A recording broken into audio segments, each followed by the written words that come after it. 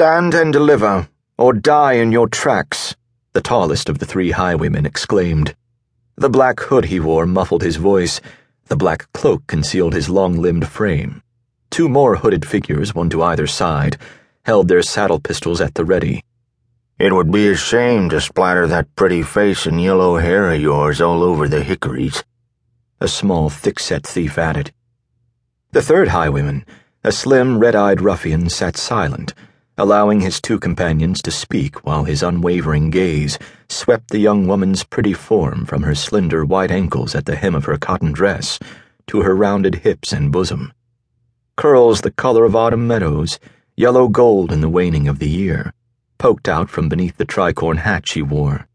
Kate Buffkin was as fetching as moonlight on the Delaware River. Young Kate endured the rascal's lascivious appraisal and refused to be frightened into submission, though she was alone, 22 miles out from Philadelphia along the Trenton Road. 5 miles ahead lay home and hearth, the safety of the inn she ran with her brother. It was noon, and she'd been traveling since sunup, driving her four-wheeled wagon along the heavily rutted road. She was tired and thirsty. Her back ached. Her homespun cotton dress was no longer blue but gritty with dust.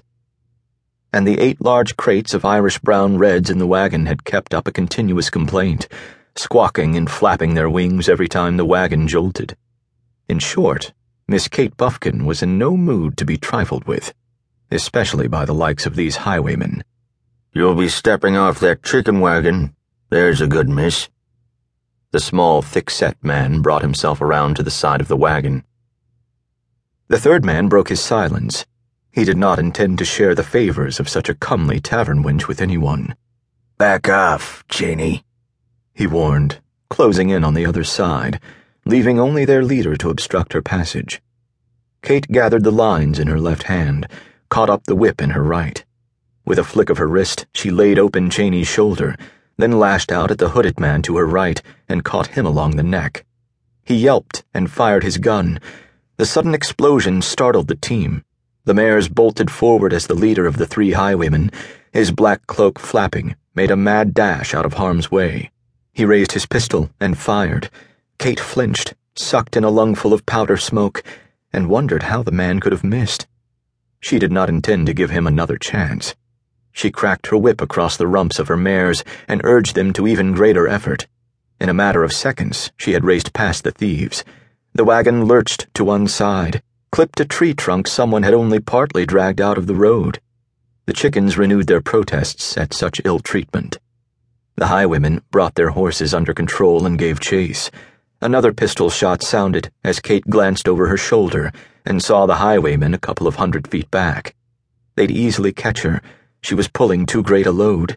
She gave a momentary thought to lightening the wagon, but there was no time. Besides, she was loath to part with any of her property without a fight. Kate reached under the bench seat and brought the blunderbuss secreted there up beside her on the bench seat. The Trenton Road followed the Delaware River as it wound through the hills. Kate could just glimpse the sun-dappled water. The land was heavily forested, garbed in the green foliage of spring. She sped past maple and hickory, white oak and ash, whose leafy limbs stretched above the road to form a ceiling of intersecting branches. The wagon careened through a patchwork of sunlight and shadow as it approached the covered bridge across Half Mile Creek. It was downhill here, and the wagon made good speed. But it was small comfort to Kate. The incline beyond the bridge might prove her undoing. It would surely dissipate her lead. Still, Kate vowed that blood would flow before such brigands laid a hand on her. Several white-tailed deer dashed from the forest's edge and cleared the road as the wagon rushed by. 2 boys near the covered bridge paused to lean upon their fishing poles and watch the oncoming wagon as it sped downhill toward them. Kate could not risk the lives of innocents in making her stand at the creek.